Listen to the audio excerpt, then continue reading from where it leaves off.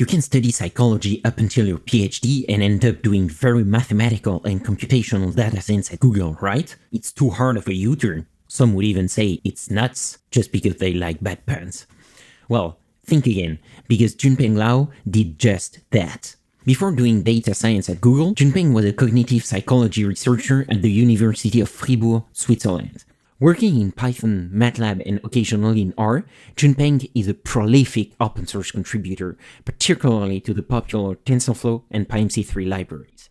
He also maintains the PyMC discourse on his free time, where he amazingly answers all kinds of various and very specific questions. In this episode, he'll tell you what the core characteristics of TensorFlow probability are, and when you would use TFP instead of another probabilistic programming framework like Stan or PyMC3, for example.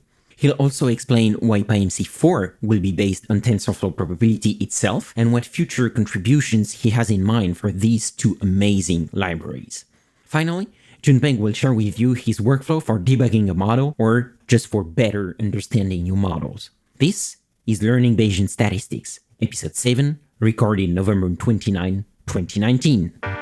Welcome to Learning Bayesian Statistics, a fortnightly podcast on Bayesian inference, the methods, the project, and the people who make it possible. I'm your host, Alex Andorra. You can follow me on Twitter at Alex_Andorra, like the country, and reach a true Bayesian state of mind by visiting learnbayesstats.anvil.app. That's learnbayesstats.anvil.app. Let me show you how to be a good Bayesian. Change your predictions after taking information in. And if you're thinking I'll be less than amazing, let's adjust those expectations. What's a Bayesian? It's someone who cares about evidence and doesn't jump to assumptions based on intuitions and prejudice. A Bayesian makes predictions on the best available info and adjusts the probability, cause every belief is provisional. And when I kick a flow, mostly I'm watching eyes wide and maybe... Junpeng Lao, welcome to Learning Bayesian Statistics. Thank you. Thank you for having me, Alex. And nice to talk to you in person. It's a pleasure having you here on the show. Thank you for taking the time. Indeed, it's really nice to talk to you because we talk a lot by Twitter or on the discourse, but... Yeah, always by text. It's nice to have like conversations in real time, less latency. Yeah, exactly. It's always a little more magical with a human interaction.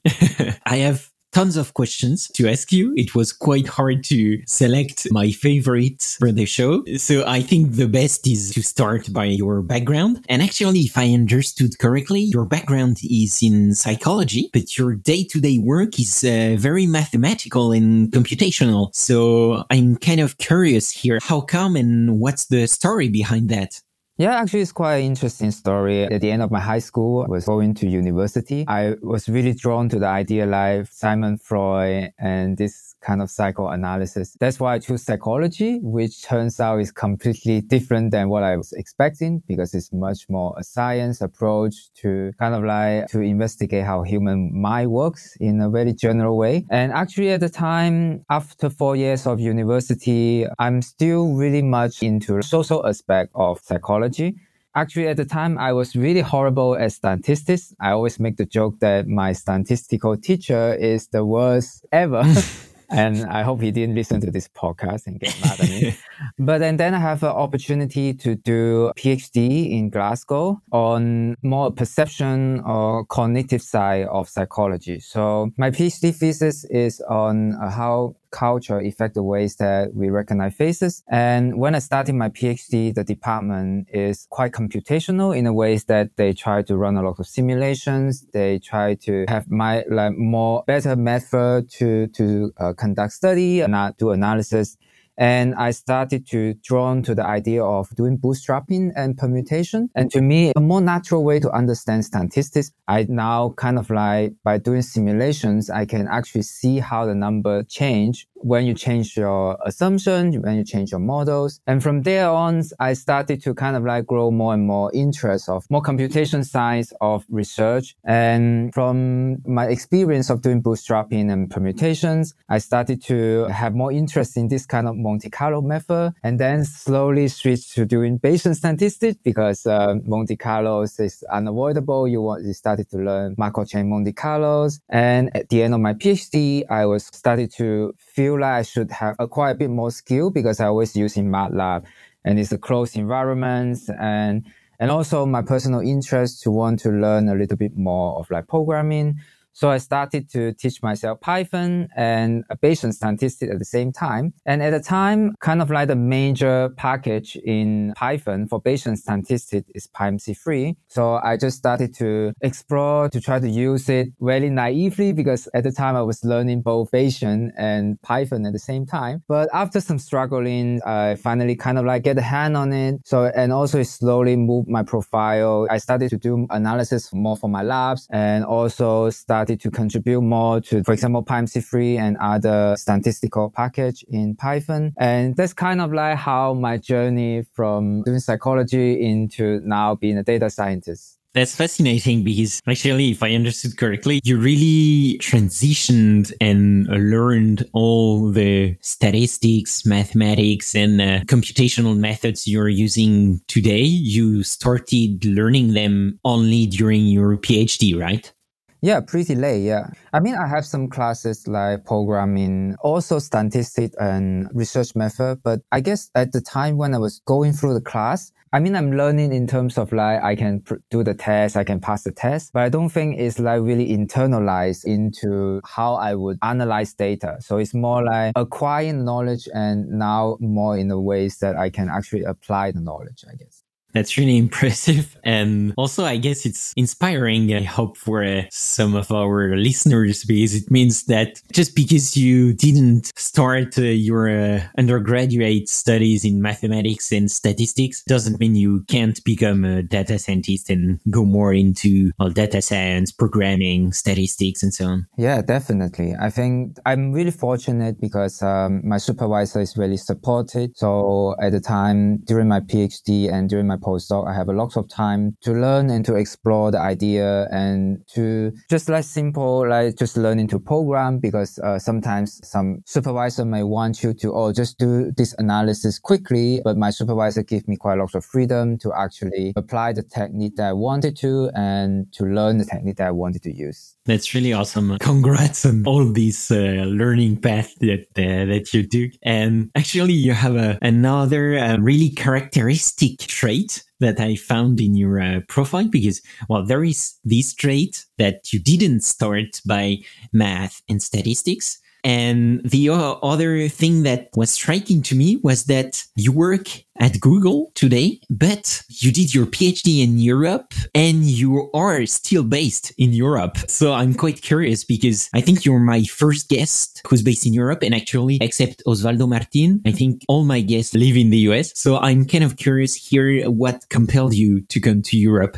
I think compel is a little bit of a big word because it's more a consequence of lots of lucky and fortunate events. So at the times that for doing my PhD is because my undergrad supervisor already have collaborations with my PhD supervisor. So it kind of makes sense for me to continue research to go to the UK. And then my PhD supervisor got the position near the end of my PhD. So he moved to Fribourg, Switzerland. And that's why that I kind of follow the whole lab to Europe. So in a way that I didn't make a lot of conscious choice to be in Europe. So in a way I'm extremely lucky. And in terms of joining Google as a data scientist, that's also another very fortunate kind of happy coincidence because I was at the end of my postdoc. So I just started to look at different postings, mostly still within academic, and just like really by chance, I actually haven't even crossed my mind that I should explore more, but I come across the Google career page and I just search for Bayesian, and then I find those postings that it seems to fit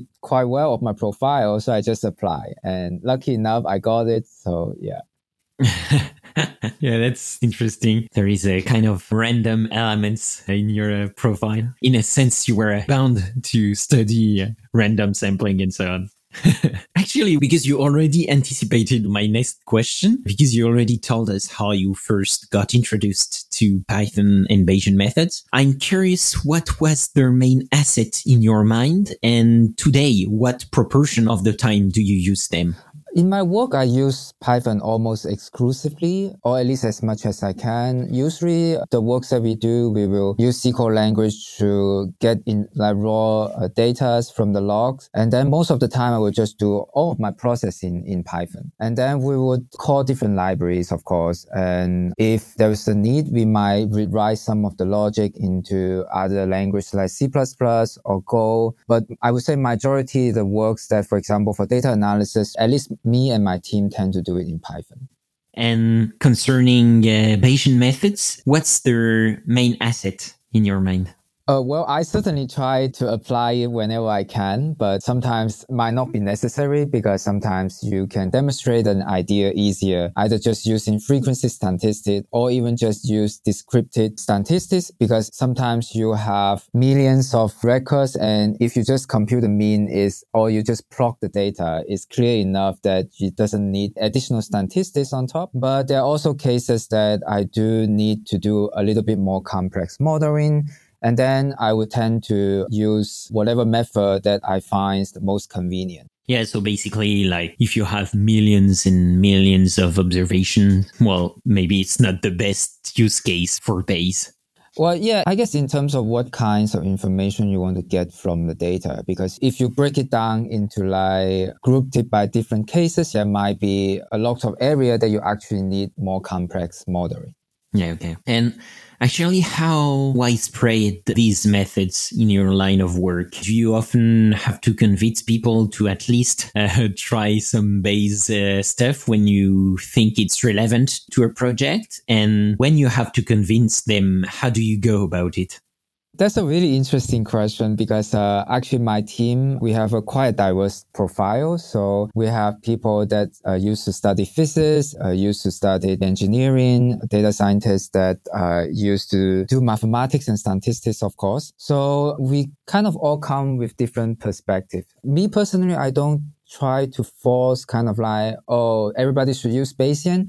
Although implicitly I was like, yeah, that makes sense for me, but it might not always make sense for other people. So what I try to do is that if I have a problem that I think is showcase the advantage of going about a Bayesian approach. For example, if there's a lot of knowledge or this information that from previous analysis, it would make sense to incorporate that into your model. And I find that Bayesian is just a principal way to make sure that you don't discard any information. So if you already have this information from the prior analysis or from the problem setup, you should always try to incorporate it. And to me, it just makes sense to be in Bayesian. But for other people, it might make sense to, for example, just put in the penalties on the loss functions or using deep learning, but with a specific way of training your model so it takes into account of prior knowledge. So I think in a way that as long as you get your job done, I won't force anybody to be Bayesian. But of course, if people consult me, I will always say, oh, have you tried or have you think about of using a Bayesian model to do this? And yeah, that would be my approach.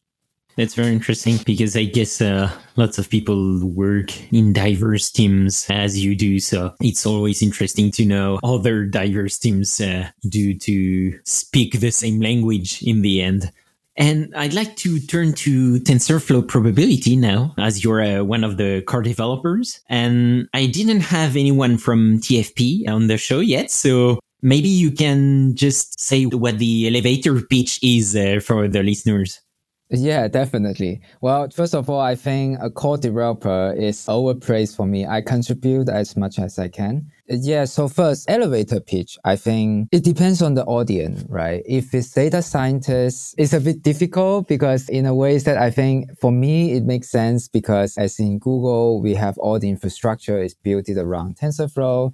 So it just makes sense if you use TensorFlow probability because it integrates with all our tools really nicely. And if I'm pitching to another data scientist in another field, I guess I would need to know more about what is their application. And I would try to convince them, oh, actually, if you do it this way in TensorFlow probability, probably it will make your life easier. Okay. Actually, when would you use TensorFlow probability instead of other probabilistic programming frameworks? Like we talked a lot on the program about PyMC3, and I had Michael Betancourt the other day, so we talked a lot about Stan too. These are really good frameworks. You contribute also a lot to PyMC3, so I'm curious when you would use one instead of the other. That's a great question, because I guess at the end of the day is whether you are choosing one or the other depends on a lot of the teams and kind of like the setups you have. I would say that I find you being in a TensorFlow and TensorFlow probability, this computation environment comes off a lot of nice in the engineering point of view, that when you try to productionize your model, at least Google try to make it quite easy. You can set up this cloud instance on Google Cloud, or you can use Colab straight out of the box with the free Colab instance. So these are kind of like nice things to have. But in terms of, if you think about a little bit kind of like in the longer terms, in terms of like the future, how probabilistic programming language is moving, I think TensorFlow probability has great advantage that is developed by a dedicated engineering team. I mean, it has some drawback as well. I might come to it later, but at least the main kind of advantage is that all the design is super well thought. For example, I was so amazed in the very beginning when I saw the design for distributions. And there was the time, even before I joined Google, is that distribution come with 3 different kinds of shape. So shape is kind of like these things that I personally love to talk about, because in PyMC3, we used to have so much problem and users struggling with like shape problem, we call it. And TensorFlow probability has the nice setup that they are divided the shape into 3 different kinds. So you have the event shape. Basically, it means that when you are computing your log probability, which dimension out of the rank of your input it should collapse to. And then it has a batch shape. Basically, is a easy expandable way that for you to multi-batch a program. And then it has a sample shape, basically is for if you repeat the sample from the same distribution, then you have the sample shape. So there are still a lot of cases that has some awkwardness, but at least I think the framework is a great innovations. And here shout out to a previous TL of TensorFlow probability, Josh Dillon. He came up with this system. It's really much better way for guiding user to think about shape. And that's kind of like the first impression I got from TensorFlow probability. And subsequently, I guess many of the design have the kind of like usual drawback that it has a bit of complexity, because they try to cover as much ground as possible. But at least whenever they have codes that follow the initial design, or have like well thought codes that actually think of the design, I tend to find that the program also in a ways that a little bit more safe, I would say. Yeah, that's interesting, this comparison with the other frameworks. And so you touched on it a little already, but I'm wondering, in your mind, what are the core choices you made as a team TFP that made TensorFlow probability what it is today? If you had to pick the core characteristics of TensorFlow probability, what would you say they are?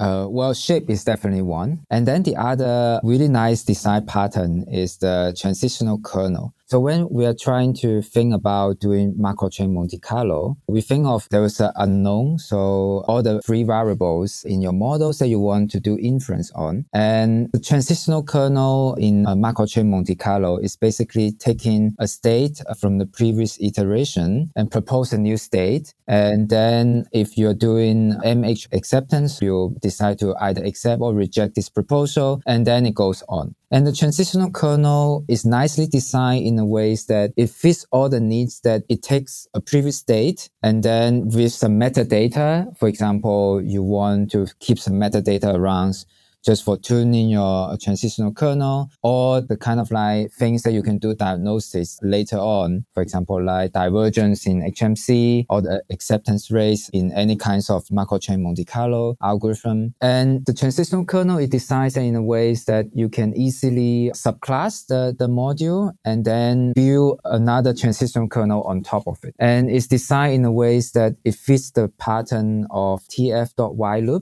because for doing computation or doing while loop or for loops in TensorFlow, you need to write it with a TF while loop. It takes a long time to get used to, I have to admit. And it reminds me a lot of when I first encountered it in Theano. It also has the Theano scan.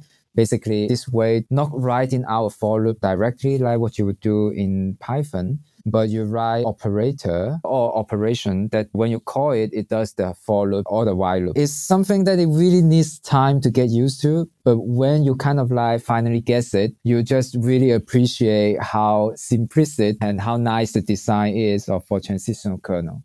I guess it's a shame that this kind of like nice design pattern is never explicitly laid out like in some blog posts or in some papers, because I think it would be great to advertise a little bit more or why the team choose this kind of design and why is it nice.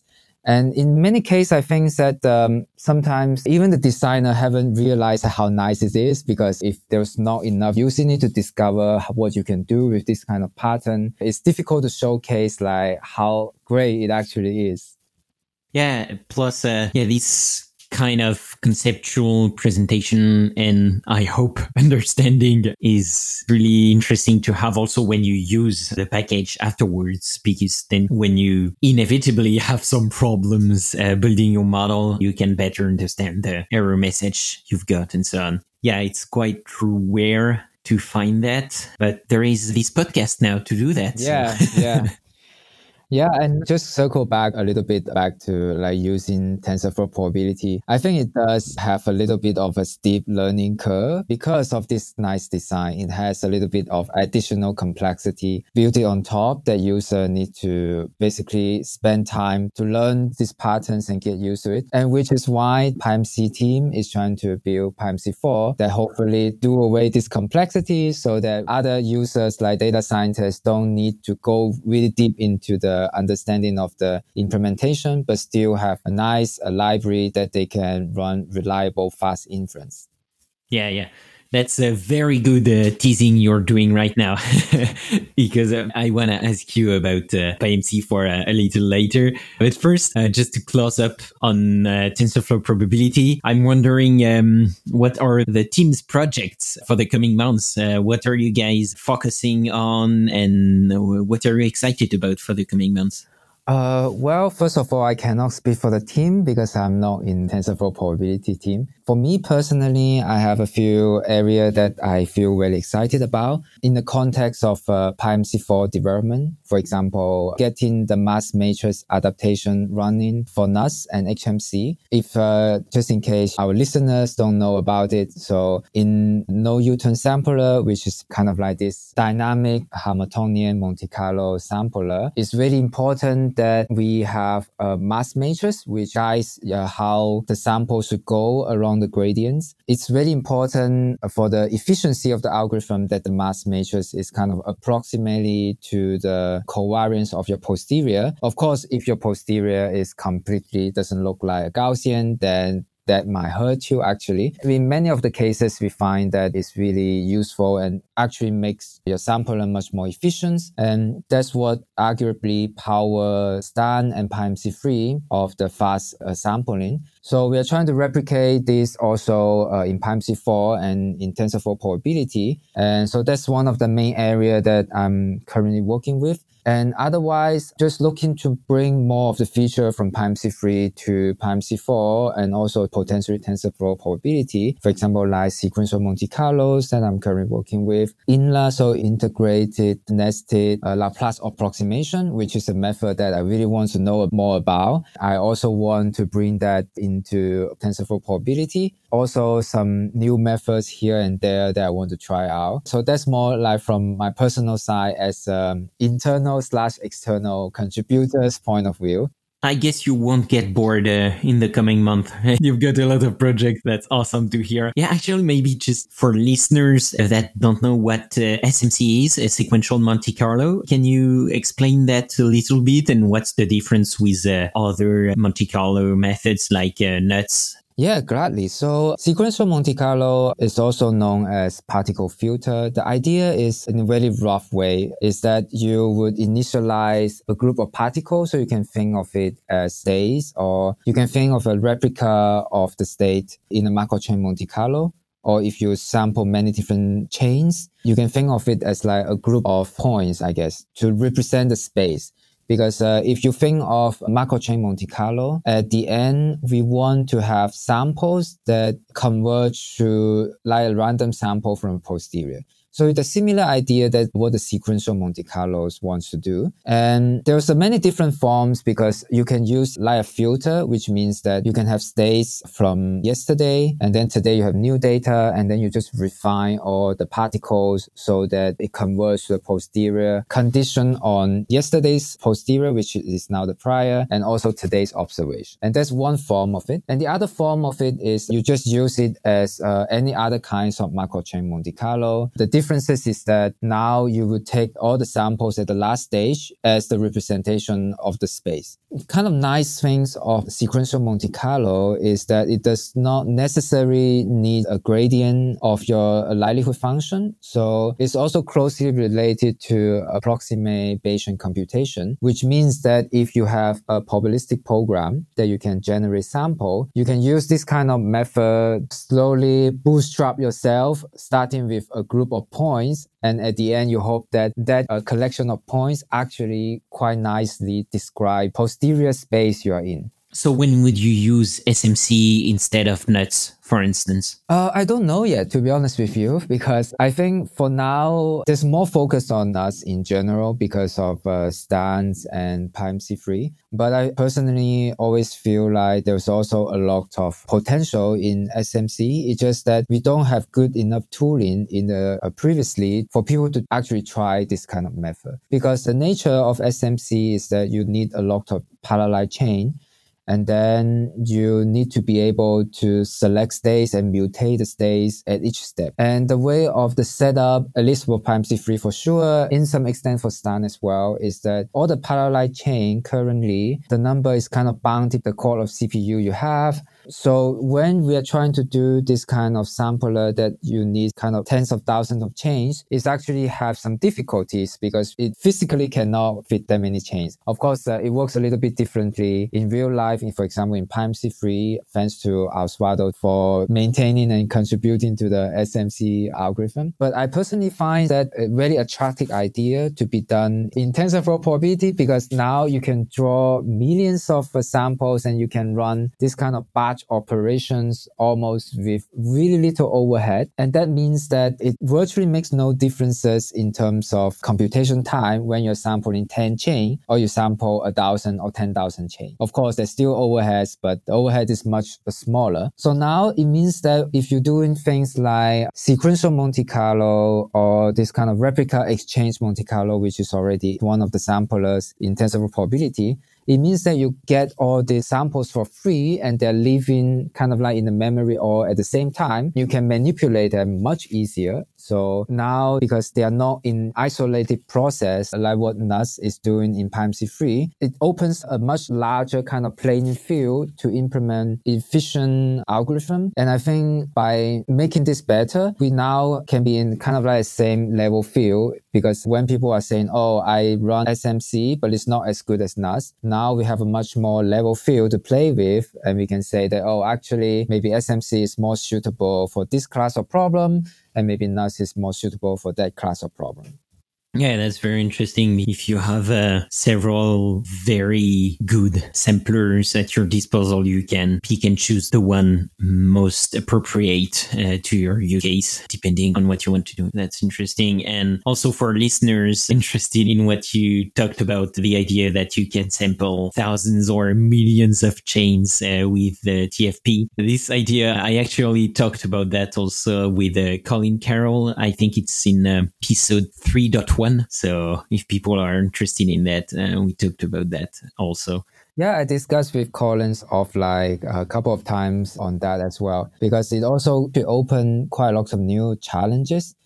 Because traditionally, we always quantify the convergence or how good your sample is by using techniques like AHAT or effective sample size, which assuming has this kind of like implicit assumption, I would say, you're running a long chain, like at least 1,000 samples, 2,000 samples. But now suddenly you have the option to just run 100 samples or even 10 samples. And these actually give lots of challenge how to use like old conversion tools like I had, because now the estimation is not as good, but hopefully we can develop something that is more suitable to quantify the convergence for a situation when you're just running a short chain, but running a lot of them. Yeah. Now that we did some teasing before about PyMC4, I think it's a good time to talk about that, because if I understood correctly, PyMC4 will be based on TensorFlow probability itself. So it's really interesting, this idea. What's the idea here and how will it change compared to PyMC3? I guess the main kind of like same consistency across PyMC3 and 4 is that we'll try to make it as this kind of inference button. So paraphrasing from Thomas, it means that users would write down their model as if they would write down it on a piece of paper, or as if they are just copying line by line from an academic paper they're reading. And then they just call one function or click one button to get the samples. So lots of our works is basically to have a design that kind of fits this ultimate goal. There's still some challenges because PyMC3 and PyMC4 are built in completely different backends. There are some of the patterns that we are almost really relied on in PyMC3. Now we cannot really replicate it in PyMC4. So we actually need to come up with new design ideas and new implementation to hopefully capture the magic of PyMC3. And how is the shape handling looking in PyMC4? Still difficult, but I would say better. At least now we have more control of how the shape is formatted in the backend. So it's more just to have more cases to handle all the edges. And yeah. Yeah. And I think it's Luciano Paz who handles all these shape issues in PyMC3, right? Yeah, he did a lot of contribution of shape handling, and it's a great effort, and we are extremely thankful of his thought put into the redesign, and hopefully many of the design can also upstream now to PyMC4, because I guess we all learn over the ways that what might be a better approach to write this kind of package. Yeah, definitely. So thank you very much, Luciano, for all your shape-related work. Just to summarize for listeners, what you said about PyMC4 was that the idea is to have something on top of TensorFlow probability with less boilerplate code that allows users to specify their models at a more conceptual level and then to hit on the inference button. Right. Well, that's the goal we aspire to. Yeah, that sounds really promising. I can't wait to see the results. Yeah. Yeah, and I see you guys do a lot of work around that. So it's always very interesting to follow it, notably on GitHub. I'll advise all the listeners to take a look at that repo because it's very interesting. Now, to close up the show, I'd like to focus on your teaching experience, because last year you gave a very interesting tutorial on how to diagnose divergences in models. And I'll put the link in the show notes, of course. But what's the short version here? What's your workflow when diagnosing a model with divergences?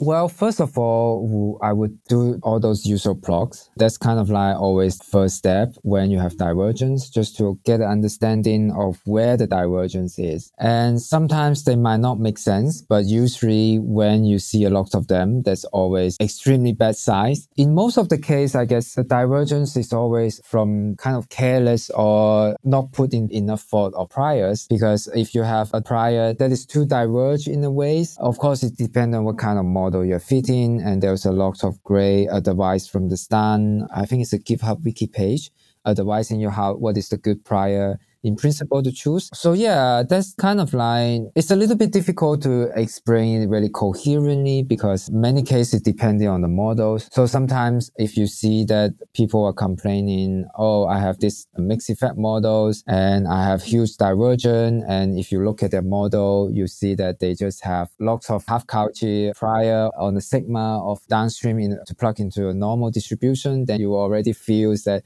oh, this prior is actually really difficult because it has put a lot of weights in the tail area. So have you tried to just use a bit more informative priors? Or if you are actually modeling the random effects, maybe it's good that in the very beginning, you just fix the random error there and just basically cut down the complexity of your model. And when you're certain the simple version of your model works, and then that's the times of adding more complexity to the model. That's kind of my general approach of how to debug these models. So like if your ultimate goal is to have hierarchical model, which is a very good goal, I'd say, then if it's a difficult model, maybe just start by a non-hierarchical version of the model, which means that your mean and standard deviation, for instance, are fixed. You see if the model can sample, if the predictors have some value. And then when all that is working, you can add the hierarchical layers.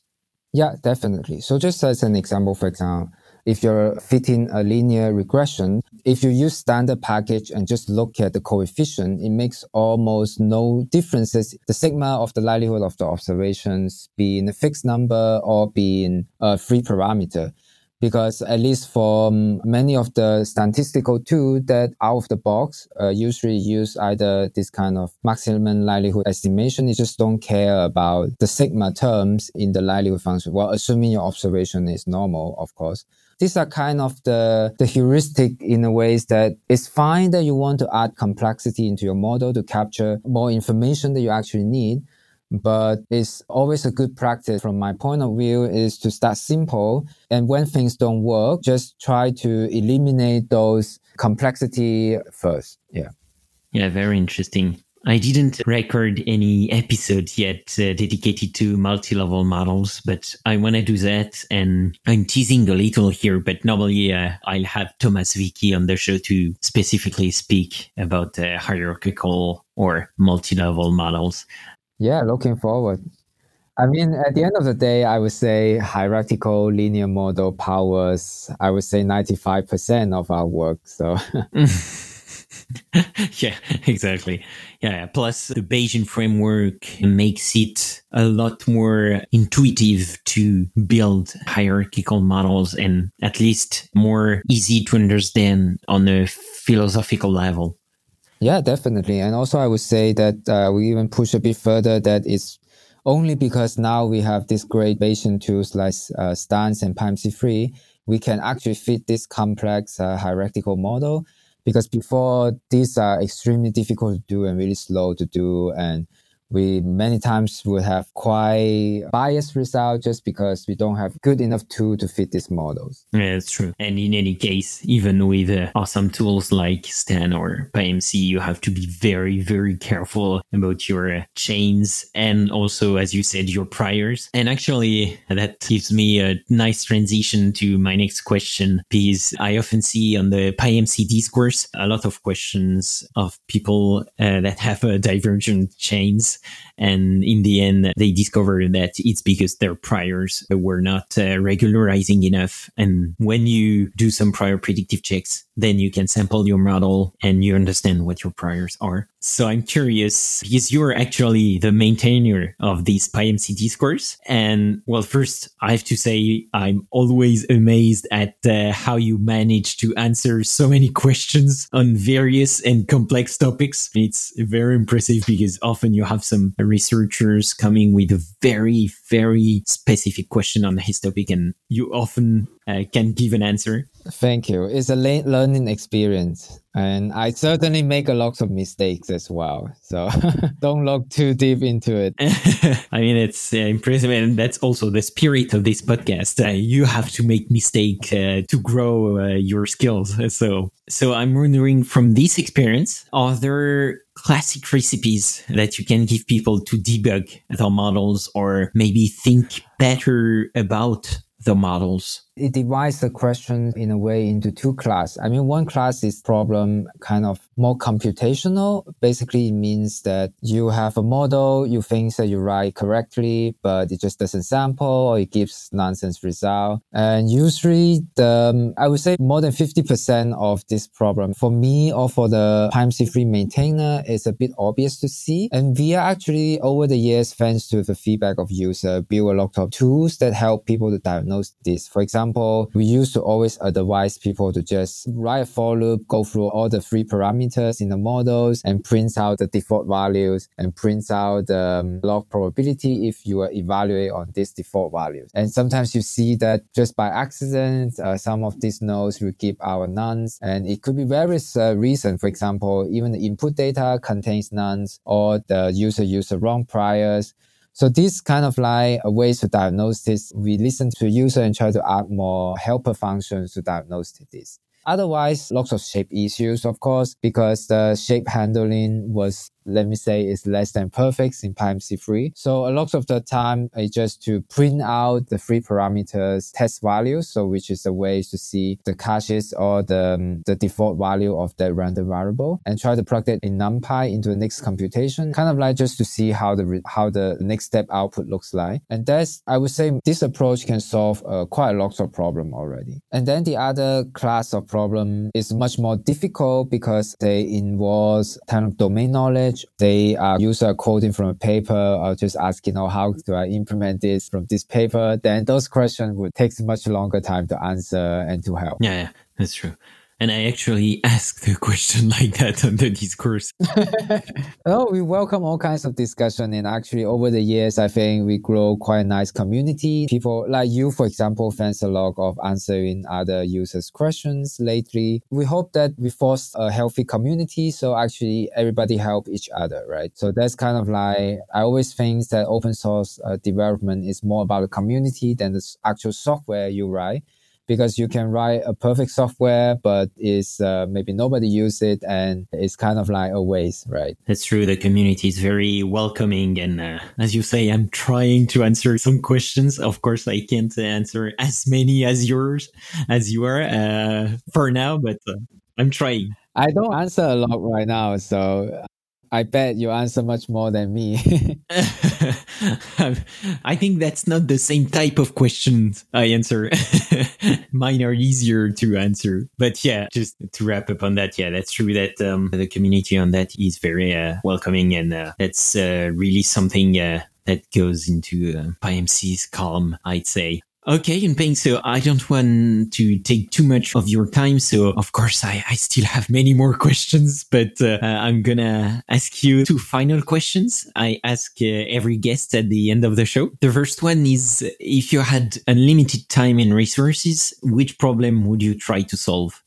Yeah, it's funny that because I listened to all your previous podcasts, I know this question is coming. I still don't have think of a perfect answer in a way that I'm happy about. I guess really enough, I think I might probably devote those resources into solving fusion technologies, because I think all these renewable energies nowadays, it doesn't seem to be effective enough. And I do think nuclear energy should be a focal point to solving this energy and environment crisis that we're having. So I know that it seems like there's a research going on, but it's never going anywhere. But I do hope that more people are devoted their career and government devoting resource to this area. Yeah, that's an interesting answer. I didn't have that one yet. If you do that, then come do some research in France. The government is pretty active on that front. Okay, and the second question is, if you could have dinner with any great scientific mind, dead, alive, or fictional, who would it be? I think this one I have a better answer, because I think I would want to have dinner with Euler, that is also from Swiss. And he's actually born in Basel. And Basel is a beautiful city. So if all of our listeners out there, if you have a chance to visit Switzerland and visit Zurich, I highly recommend it. And yeah, I would have dinner with Euler because he's such a great mathematical mind and basically pioneer of almost all the mathematical fields that currently exist. And I guess he's a few hundred 100 years ago. So many of the math that I can actually discuss, I might be able to discuss with him, because all the new mathematics, I probably won't be at that level to have a good conversation. So yeah. Yeah, that's a nice choice. I didn't have that one yet. Also, so very interesting answers yet. And that's true. That must be fascinating to have dinner with him. Plus, you could discover what they were eating at that time. Probably quite a lot of cheese. yeah, that's true. Well, Junpeng, thank you very much. Thank you very much, Alice. It was super interesting talking to you. I am, again, very grateful for the work you do at PyMC and TensorFlow Probability. And I think listeners now have a better idea of what these libraries are and how they will evolve in the coming month. And I hope also we helped some people with their divergent models. So thank you again, Junpeng, for taking the time and being on this show. Thank you. Bye. This has been another episode of Learning Bayesian Statistics. Be sure to rate, review, and subscribe to the show on your favorite podcatcher, and visit learnbayesstats.envol.app for more resources based on today's topics, as well as access to more episodes that will help you reach true Bayesian state of mind. That's learnbayesstats.envol.app. Our theme music is Good Bayesian by Baba Brinkman, feat. MC Lars and Mega Ran. Check out his awesome work at bababrinkman.com. I'm your host, Alex Endora. You can follow me on Twitter at Alex_Endora, like the country. Thanks so much for listening. You're truly a good Bayesian. Change your predictions after taking information in. And if you're thinking I'll be less than amazing, let's adjust those expectations. Let me show you how to be a good Bayesian. Change calculations after taking fresh data in. Those predictions that your brain is making, let's get them on a solid foundation.